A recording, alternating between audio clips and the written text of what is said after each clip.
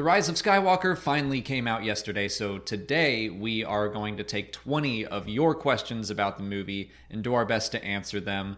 I feel like this goes without saying, but there will be spoilers ahead. Mr. J.D. Rice and Nico Janatunen both ask about Ben resurrecting Rey. How did he do it, and why did he die? So this is just like a force healing thing that we have seen in The Mandalorian now, and of course it's in The Rise of Skywalker. But I've seen a lot of people talking about like, oh, he kind of did what Anakin wanted to do. So was he rearranging midichlorians or anything like that? Why could Ben do it, but Anakin could not? And I think the core of that is that Anakin wasn't doing it as a selfless act. It was a selfish one. Ben, I think, was going into this like, I know I'm going to die, but I want her to live. And so he transferred his life essence over. Anakin was like, no, I have to stop Padme from dying because I want her. And George Lucas has said, like, it's a possessive love. Mm-hmm. And it wasn't coming from a selfless place. It was selfish. Yeah. Earlier in the movie, Rey explains to BB-8 the process of force healing. And it's like, I give a little bit of my life force over to heal whatever it is that needs to be healed. And for a dead person, it seems like it would take a lot of life force to fix that. So in the most simplest terms, it's just, it took his entire life force to save her. Yeah. I did like that theme. It was ongoing throughout the movie. I liked that BB-8 did the same thing to Dio, where like she was explaining the whole process to BB-8, and then he saw Dio and he charged his battery with some of his own power. I thought that was pretty nice. But yeah, I while I don't like that Ben Solo died, only because I loved the character so much when he finally turned. He was so much fun. Mm-hmm. But I do think that that's a pretty nice parallel to see that you can cheat death with the Force, but it's like a light side power. There's consequences. Oh yeah, there's consequences, but it's like I'm doing this selflessly, whereas my grandfather was doing it for the wrong reasons. Spudge Stew wants to know how Palpatine survived. Well, welcome to the club. Yeah, so this is one of those questions where it's like, we don't know. The answer is, we don't know. I tried to pick questions that we actually could answer, but so many people asked about this that, I mean, we have to talk about it. I don't think even JJ knows. Yeah, I don't know that. I'm still waiting on the visual dictionary to get here, and maybe it'll say something. But, like, they briefly talked about on the Resistance base planet, like, they mentioned clones and Sith magic and, like, oh my gosh, is all of this really happening? And it just felt very, like, hand-wavy. So I don't know, he could have had, like he did in Legends, clones where his spirit transferred over, or I got this weird sense, like, is Exegol like the Sith afterlife? Do all Sith go there when they die? I don't know. It could be maybe not like an afterlife, but what's the, not heaven or hell, what's the purgatory? Like, yeah, it's like a weird Sith purgatory place where he can't leave unless he gets Rey there and like transfers his essence and whatnot. But I don't know, do we want to like wildly speculate? Because here's something that you brought up yesterday. For him to have had a child and then for him to have sent people to go get Rey, he like wasn't gone for that long. Yeah, he had, so Rey was 5, I think, when people came after her and her parents left her on Jakku. And like that had to have happened not super long after Return of the Jedi. Like Palpatine couldn't have been, it's not like he just came back. Yeah. He's been there for a minute. Which I mean, makes sense because he says, I made Snoke. I've been, pulling the strings this whole time. And yeah, maybe it's just taken him this long using whatever Sith magic to to become this like weird zombie version of himself that doesn't have fingertips. Yeah, we're gonna get the visual dictionary and it'll like provide an answer, and I'll feel real dumb. But I'm just waiting on the delivery. Should have just gone out to a bookstore and got off my lazy bum. Pietro asks if it should have been Anakin and not Han talking to Kylo in that one scene, like on the Death Star wreckage with all the water. Yeah, no, like I will defend that scene with my dying breath. I will give it my life essence if it means it can survive. That would have been really weird and awkward because they've never met. Yeah, like I understand the reasoning because he's been talking to his grandfather, which I guess was Palpatine. That's never made super clear. But he's like, show me again the power of the dark side. Well, he's and been like, talking to Darth Vader as right. his grandfather. He doesn't know Anakin. Yeah, but like that's why I get kind of the desire to see actually Anakin come in and be like, look, kid, like here's where I messed up and where you can make things right and turn it around.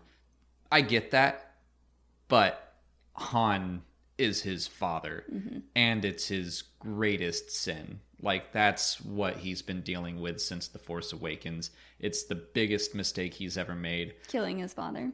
Yeah. I mean, if you're looking even at the Rise of Kylo Ren comic that just came out, we see that, yeah, the stuff in the hut happened, but I don't blame him for defending himself. Even if Luke had no intention of going after him, like, his mind had been warped by Snoke, he's scared.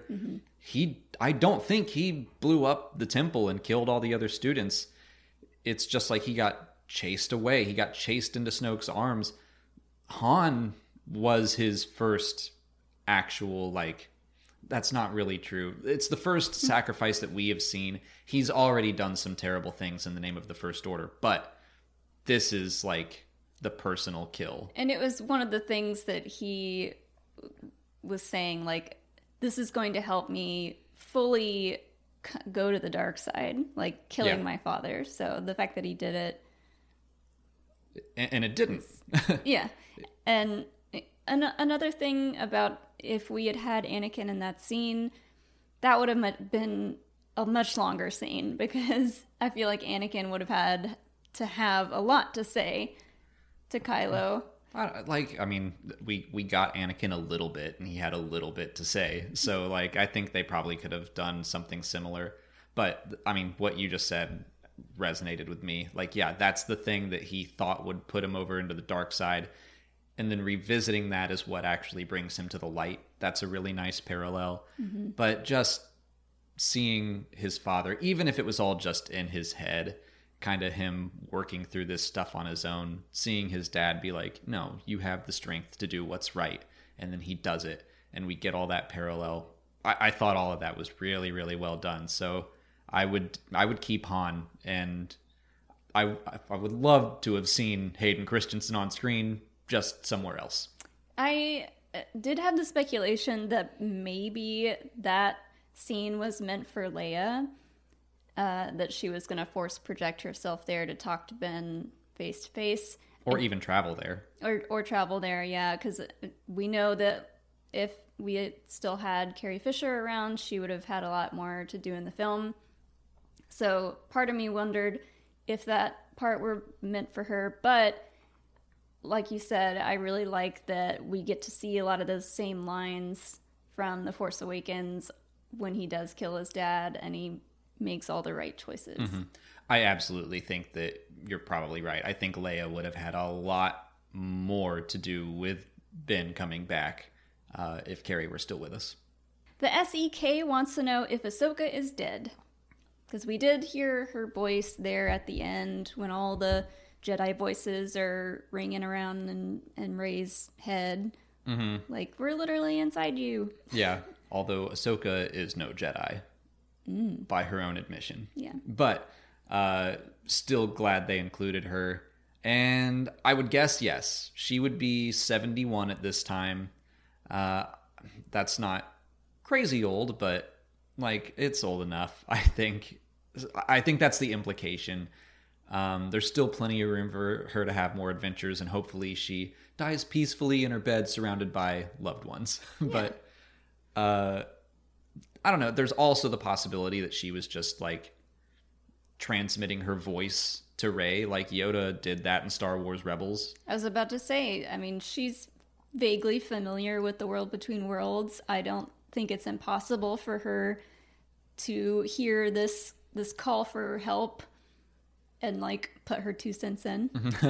Yeah. I don't think she absolutely has to be dead, but since everyone else in that scene is, I think that's the most likely case. Mm-hmm. Aiden Moore asks why Rey created a goldish or yellow or orange lightsaber rather than a blue or green one. We're not super sure like which color it is exactly. I thought it was orange, like a pale orange. Yeah, I first thought orange, but gold is fine too.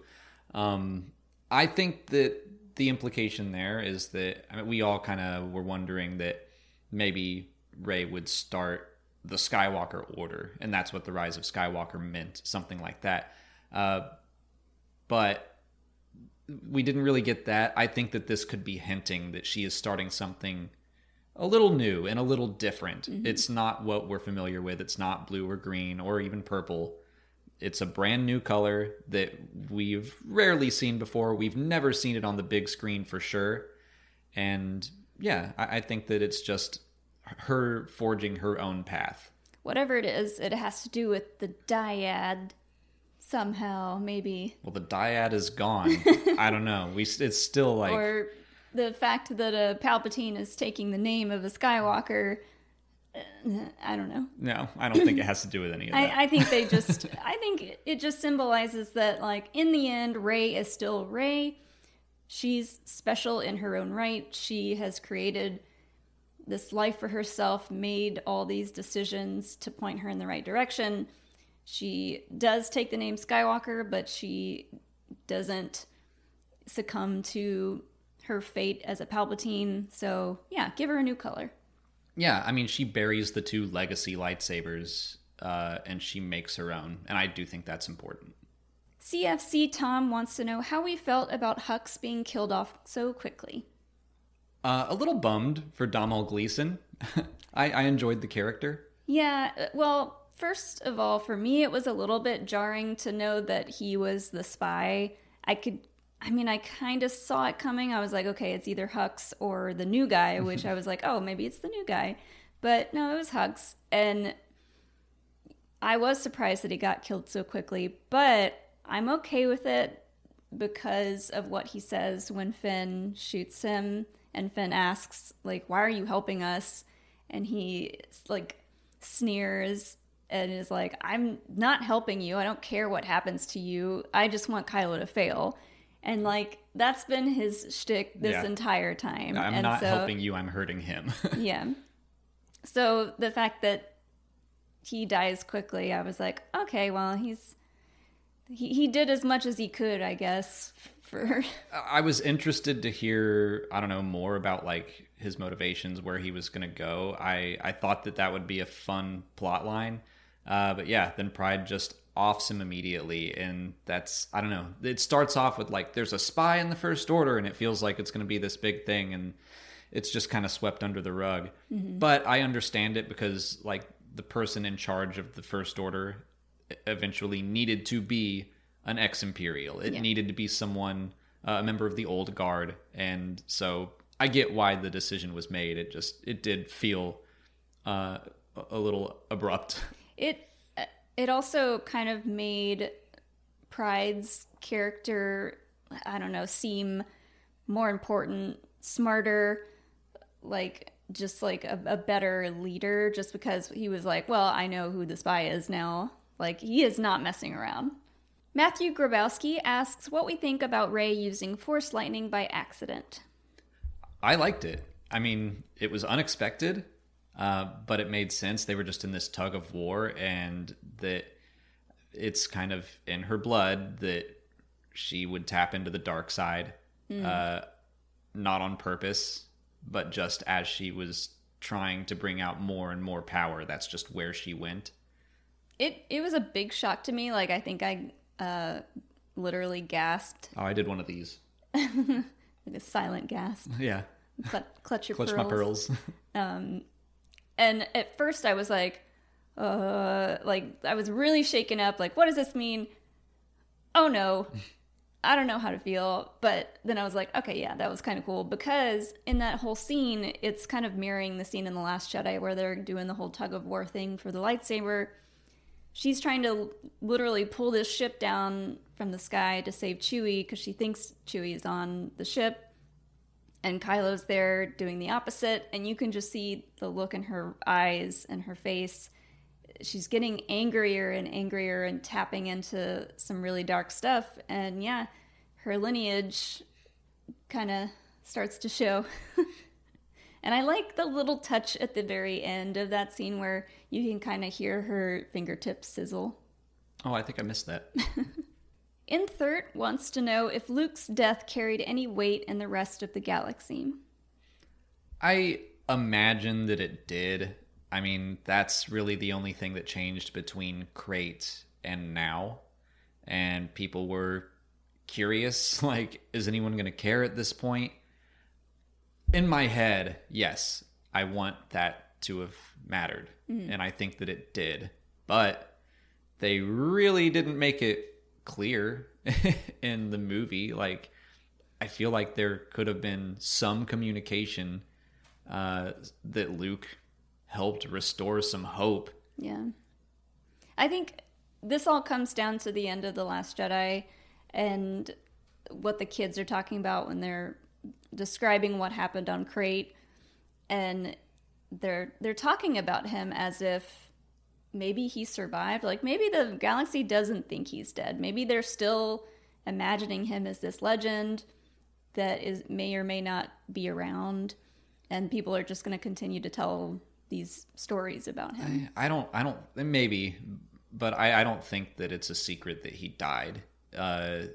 Like, Resistance Reborn doesn't act like it's a secret. So, well, people that knew him, sure. Yeah, I think that the point was that they see that Luke sacrificed himself to save the Resistance, and like that the Resistance was worth saving. Mm-hmm. It was worth that big of a sacrifice, and then that would help restore hope. But that's just not touched upon in the movie itself. It's just like, well, let's just put out another signal and cross our fingers that people show up this time. Yeah. I feel like it could have been addressed. Like, someone could have screamed for Skywalker or something. I don't know. But yeah, I'm going to have my own headcanon that the big difference was that Luke's death inspired people. His death itself, yeah, I'm a little conflicted on whether or not that had an impact. I guess when you really boil it down, what was impactful is that he gave Rey his ship, and she was able to tell the Resistance where to go with it. Ari Paver asks what we think of Rey calling herself a Skywalker. Yeah, I liked it. I definitely saw it coming the second the old woman was like, "What's your name?" I was like, okay. Yeah, it was something that we had kind of thought about happening a while ago. Like, we were just speculating on the title of Rise of Skywalker and what that meant. And then we got it down to, okay, it's about Ben Solo being a Skywalker, or Skywalker is going to be the name of the new Jedi, or Rey's going to take the name Skywalker. So does she deserve it? Sure. Yeah, I don't really have a problem with it. It also just didn't really excite me. I don't know. I'm just a big fan of, like, Rey as nobody. Yeah. So I wasn't into Rey Palpatine for sure. Her taking on the name is like, okay, but I would have maybe liked it better if she was just like, I'm Rey, and that's all that I need to be. I mean, the fact that she was taught by both Luke and Leia, I think that in itself kind of allows her to deserve to take the name, maybe. Like, yeah, I mean, for sure, I have no question about, does she deserve it? Is she worthy of the name? I'm fine with all that. She can't go around saying Palpatine. Right.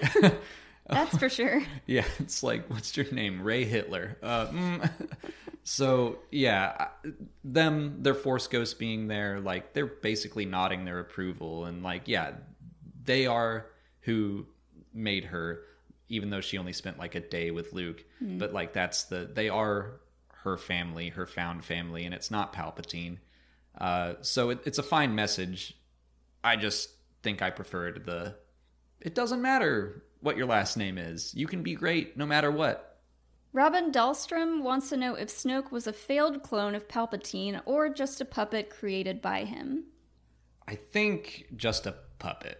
And that was another thing where I was like, he goes, I created Snoke. And I was like, oh, like figuratively, yeah, you made him who he is. Oh no, there's like a literal vat of Snokes just sitting around. And Which I was like, so bizarre. But yeah, I don't know. I don't think he was a planned clone of Palpatine, or else he would have, I don't know. I think puppet is more likely. Yeah. I like to think that Palpatine's was really bad at whatever he was doing to create Snoke, because that's why he looked so terrible and scary. That's Mr. Sunday Movies was speculating that Snoke looked like that because he was kind of a vessel for Palpatine's evil and that he would degrade. But like all the clones looked messed up like that already. So Palpatine's just bad at making people. Yeah, which it makes sense if you're trying to... The dark side would warp whatever creation you make. Jane Dalton asks who all the people in the arena on Exegol were and who crewed all the Star Destroyers in that massive new fleet. Right. So I believe they are just like Sith worshippers. There was one line, I think, in the big like First Order conference room where someone said like, I don't know about this. They seem like a bunch of cultists. So I think that Exegol has a population. They probably all just worship the Sith. Mm-hmm. It's still unclear, but then my guess would be that they also crew the Star Destroyers. Oh, I didn't put that together. I think that's the only thing that makes sense to me. I feel like there was enough First Order people to be sent out and to crew those. Maybe? I don't know. I don't know either. It's unclear, but... A lot of this is unclear. Right. It makes sense to me that, and like the Sith troopers come out of nowhere and they're only on Exegol. So I'm going to guess that the Sith troopers are all not from the First Order. They're part of the Final Order. Yeah, we talked about this a little last night with our friends right after seeing the movie. And my guess was that they were just people who were like not strong in the Force, but somehow possessed by the dark side and helping the Sith, because like we see a few of them in the first scene and then like their faces are all wrapped up and it's very dark and ominous, but there are a lot of them and it's crazy to me that they're all just like hanging out there. What have they been doing? Have they just been watching Palpatine? What do they eat? It's all just so unclear. Like for a while I was like, are these Sith ghosts? Yeah. Like, are these all the undead Sith who live in Palpatine? And I don't think that is the case, but I was sitting there trying to figure it out myself. Where's that visual dictionary? Bayou Jesse wants to know what will keep Sidious from rising yet again. Well, hopefully, Lucasfilm. Yes, very good. Yeah, that's the thing, is we didn't get any explanation for how he came about, how he survived. He's just like, I died once. I didn't care for it. Which is interesting that he had a line that confirms that he had died. Yeah. And so he came back from the dead. From the dead. Yeah. That's like early on, I was like, okay, I can get behind this. I was trying so hard, guys. And I was like, okay, he did die. And he doesn't look great now, so it's not like he's just like clinging to life as hard as he can. So I was like, all right, I think I can handle this. But we don't know how. And so he dies again. He looks like he was obliterated.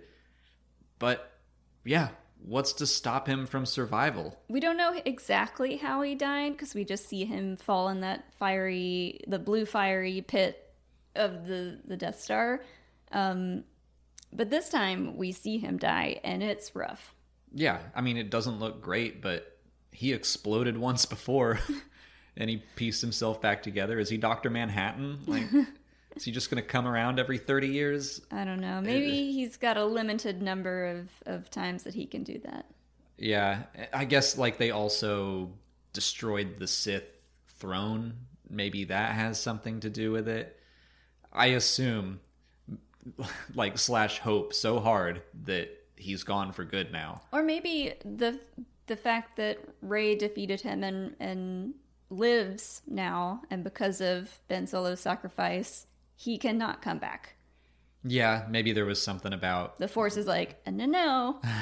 The fact that Vader died to kill him, I don't know. I said we weren't going to pick a lot of questions where the answer was, I don't know, but here's another one. Caleb A. Diaz asks if Finn is Force sensitive. Yep. Yeah, I'd say so. There's a couple of lines along the way through the movie that kind of hint at it, but then he feels when Rey dies. When she dies, yeah. And I wish that they had given him a little bit more to do as far as, like, if you're gonna say, oh, Finn's Force sensitive, I wish they had pushed that narrative a little bit more, because in the film, the only scenes we see him where we're like, oh, Finn is Force sensitive is for Rey's sake. Yeah. To tell us about what's happening with Rey. Yeah. So. And also it felt a little like a reaction. Like they kind of did a fake out in all the Force Awakens marketing. He was the one with the lightsaber, and people were excited that he would get to be Force sensitive, and then they're like, nope. And now it's like, oh, never mind, yes. Mm-hmm. So I feel like there could have been more build up to that in The Force Awakens or The Last Jedi. But what would have been nice is if he were on Tatooine at the end. Like, yeah. Rey's going to train him. Mm-hmm. I don't know to what degree he is Force sensitive, because there are, like, Jyn Erso's mother was Force sensitive, and that she could feel the Force, but she couldn't use it or control it. Maz Kanata. She can use the Force, but she's not a Jedi. Like, there's just different degrees. Mm-hmm. And so Finn could be someone who just feels the Force and can follow its path. Like, he has those instincts. Yeah. He might not be able to control it, but I hope that he could. And it would have been cool to see him, like, be with Rey as part of her found family at the end on Tatooine, instead of her just being there alone. Yeah. Like she started The Force Awakens alone in a desert. It's a little similar to what we see as far as Force sensitivity goes with Leia in The Force Awakens. We see her reacting to things that are happening because she's connected to the Force, but at the time of The Force Awakenings, we don't know that Luke actually trained her. We don't find that out until this movie. Which was a great touch. I liked it. Yeah, and we don't know that she can fly through space. So it kind of reminded me a little bit of that. Just like, oh, I can feel things and connect with people. So I do like the idea of Rey training Finn. In my headcanon, that's what's going to happen. Alex Brennan wants to know if all this new stuff about Palpatine and Snoke contradicts the story told in Aftermath about the dark presence in the unknown regions. I don't think so, because I haven't read Aftermath in a while, but from what I can recall, Palpatine felt something in the unknown regions calling to him, and we all kind of assumed, ooh, Snoke, because he's the new big thing. He's the new hot thing in Star Wars. So we thought that a stronger dark side being was calling to Palpatine. I think that now we can say that that was Exegol. And I think that, yeah, it even says, like, the source of the dark side or the source of the Sith is in the unknown regions. That's Exegol. Yeah. Brian Beatty, Drakkerthan 101, and Michael Claridge all asked why there wasn't a missing S-foil on Luke's X-Wing. So I wasn't surprised, or I was not expecting this question to get so many asks, but it popped up a lot. And so the thing is, Luke's hut on Ahch-To used one of the wings as his door, and then he pulls the X-Wing out and Rey flies away. I will assume that there's just an off-screen moment where she takes the door and puts it back on the X-Wing. Like, it's fine. But Michael Claridge also asks, like, what is the relationship between the Lucasfilm Story Group and the creator? Because I would say that there were a lot of contradictions in this movie. Not big, huge things. It's stuff like the door. It's stuff like Poe's backstory not lining up with the comics. It's stuff that most moviegoers will not ever catch or care about. But it sounds like things that the story group should have been like, can't do that because of this. And I do not know how this movie was made or developed. I mentioned this in the review, though, and I really feel like JJ just went off on his own, wrote his own thing, and didn't care about what anyone else said. Yeah, I mean, it seems like he had an idea about how he wanted this story to go from maybe the beginning, from The Force Awakens, and he went through with it despite any inconsistencies that he ran into. Yeah, I mean, I think the relationship between story group and creator depends on the creator. I think that it's up to the creator, and we know that Rian Johnson worked with the story group closely. Like, that's in the Director and the Jedi documentary that comes with The Last Jedi. And like, I've talked to a lot of authors, and they talk about collaborating with the story group, and it seems like they're a resource to be mined and used, and I don't think JJ used them. I mean, I think he got some fun little Easter eggs in there. All the voices, like, I don't think he was like, we need to get Ahsoka and Kanan Jarrus. No, I think the story group was probably like, it would be really nice if these Jedi were included. But I feel like there were things where he's like, I want Poe to have been a spice runner, and then he left to join the Resistance. And I don't care that the comics say that he was in the New Republic Navy right before. Like, I'm sensing a lot of that in this movie. Yeah, but, at the same time, I know you already said this, but it is nitpicking. It's just little things that any director has the right to change if they feel the need to. And yeah, it is what it is. It's tough because, yeah, I do think that JJ deserves to tell his story, but it's like, if you want to play in Star Wars, should you not respect what came before? And a lot of people will say the same thing about Last Jedi. Totally fair. Like, I see where that's coming from, but that's how I'm feeling about this one. Andrew and Augustus Sforza both want to know how we feel about getting a Force Ghost conference call instead of a Force Ghost Con. I wanted to include these questions because I love just the term Force Ghost conference call. We got the Force Skype, now we get a conference call. I enjoyed it. Like, there were a couple things where I was like, I had these predictions. We'd get like a big cameo fest with a bunch of different people. We got Wedge. We'd get the Stormtrooper revolt, and we got some other Stormtroopers that defected. A lot of things that it was like, well, we got halfway there. Mm-hmm. And the conference call, it went above and beyond for me. Like, I wanted to see all the Force Ghosts, and instead we didn't get to see any except for Luke and Leia, but we did get to hear way more than I ever would have guessed, mm-hmm. and I appreciated that. Yeah, that scene, like, I literally thought it was going to pan up and all those voice people were going to be standing there, but I'm happy with what we got. See, that would have been a tough spot for me, because the Force Ghosts and how they work is still so up in the air. So, like, if Mace Windu and Ki-Adi-Mundi and Adi Gallia were all there as Force Ghosts, I would have been like, that doesn't really work. Well, like, I guess, I mean, if it had just been the voices of the people that we know are Force Ghosts or would be become Force ghosts, then I would have expected to see those people.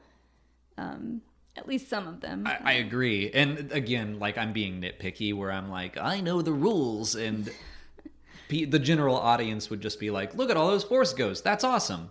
And usually, and in this case, I think I would have accepted, like, yeah, let's go for the cool thing over what the rules are. Like, you don't have to follow the rules to the letter. Like, sure, let Mace Windu show back up as a Force ghost. It would have been really neat to see them all back there. I think that would have been very powerful.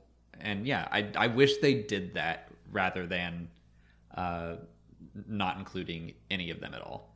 The thing that I enjoyed most about that part is the callback to the beginning where we first see her meditating and she's chanting, "Be with me, be with me." And that happens. Like, they're all with her. They're all, like, using their essence to help her. I don't know. Yeah, it's just it's vague what's actually happening. Yeah, it's very vague, but I liked the callback. Yeah, that was is very well set up, and I think it would have been a little more clear if all the ghosts were behind her, like with their hands up, helping her, doing something like that. Yeah. Matthew Grabowski asks if this trilogy should have been planned out beforehand. Yes. Yep. I mean, yeah. It's very apparent that it wasn't, now that we're here at the end of the saga, or at least the sequel trilogy. Yeah. And I'm like, it can work.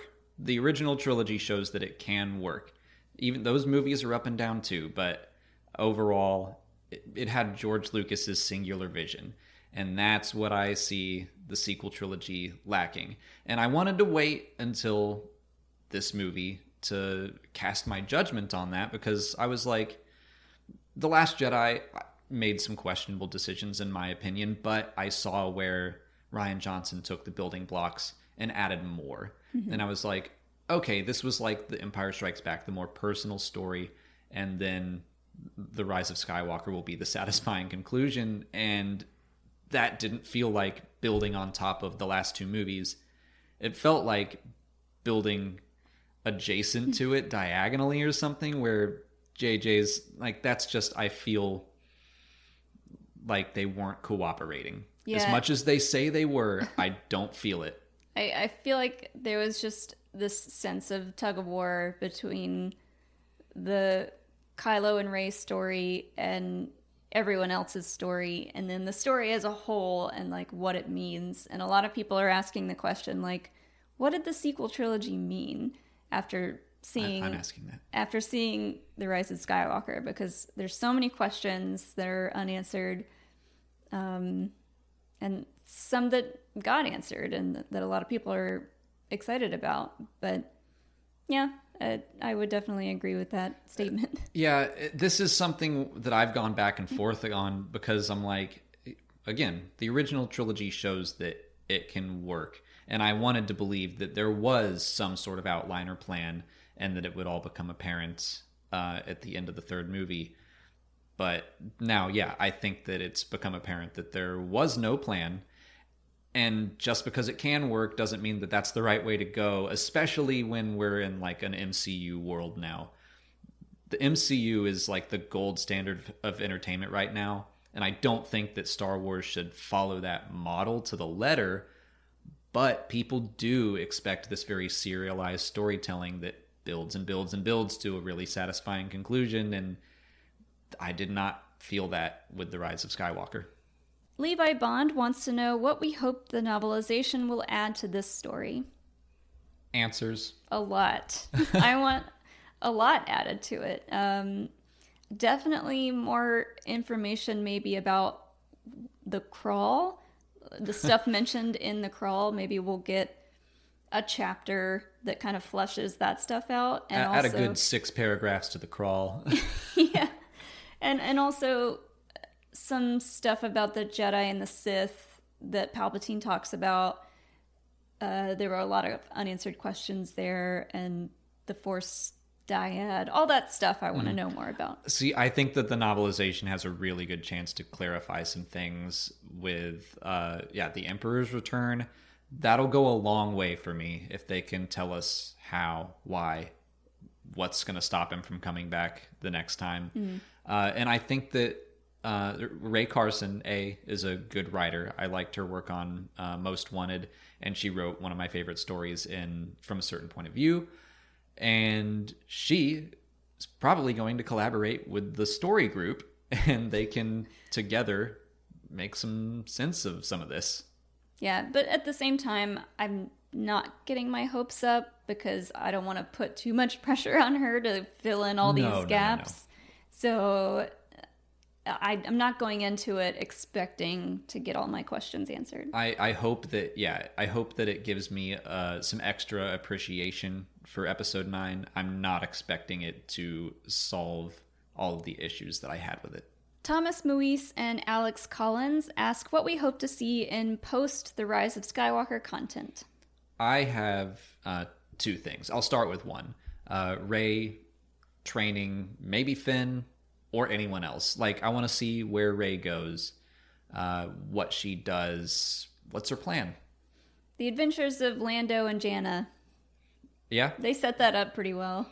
I liked that. At first, I was like, oh gosh, I was afraid they were going to say they were from the same place and be like, wait, you're my daughter. Like the last second, I was like, oh gosh.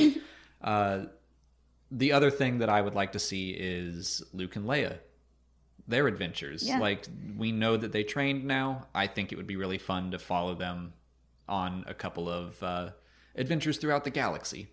Yeah, I would definitely like to see more stuff about the training of Leia by Luke. I thought that set up a good entrance for, I don't know, a comic series, something small maybe, but ultimately, Baby Yoda.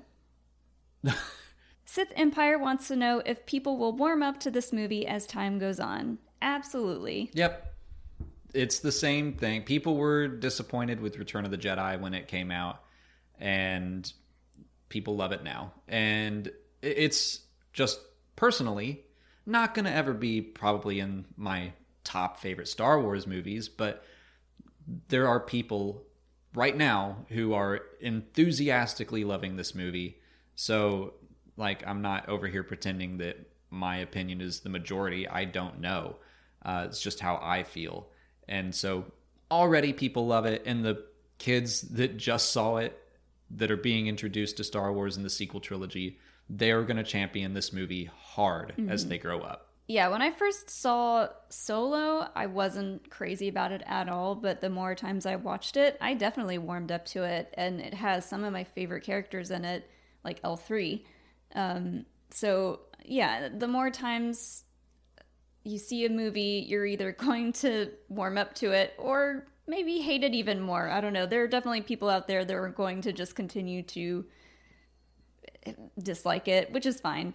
But yeah, I'm happy about all the people out there that loved it, and we're definitely going to go see it again. Yeah, I'm looking forward to another viewing where some of these things that just hit me really hard, I'm expecting them now. And so I'll be able to just sit back and enjoy the things that I really liked even more. I mean, when we did our hour-long discussion on Patreon last night, we were just running through things and going like, oh yeah, that was fun, and that was fun, and I liked this, and I liked that.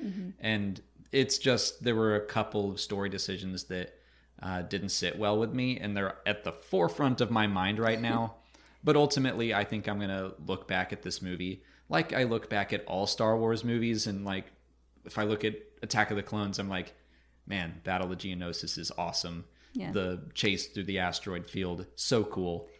It's the same thing. I'm going to look back at this and be like, Babu Frick is my child, and I'll do anything for him. Yeah, I said this a couple times on Twitter, but I think we were just a bit shell-shocked, and maybe still are a bit shell-shocked. But yeah, going into it now, knowing those big story points that we weren't expecting and maybe aren't so happy with, we can just kind of accept them now for what they are and celebrate the good stuff. Yeah. And I'm still excited to look into that visual dictionary. I've already seen some images, and there's stuff in there that excites me, like the Sith Trooper legions are named after Sith. Like, there's a Revan troop and Tenebrous, and like they're named after Sith from Star Wars Legends. And I'm like, that's super cool. So there are things in there I'm going to continue to enjoy more, and I'm sure that overall everyone that has seen this movie is probably going to appreciate it more as time goes by. That's all the time we have for questions today. If you want to leave a question for next week's video, just put it in the comments below or sign up for Patreon to join our weekly Q&A discussion. If you haven't already, please like this video, subscribe to the channel. Follow us on Twitter, Instagram, and Facebook. And as always, thanks for watching. May the Force be with you. And have a great holiday season.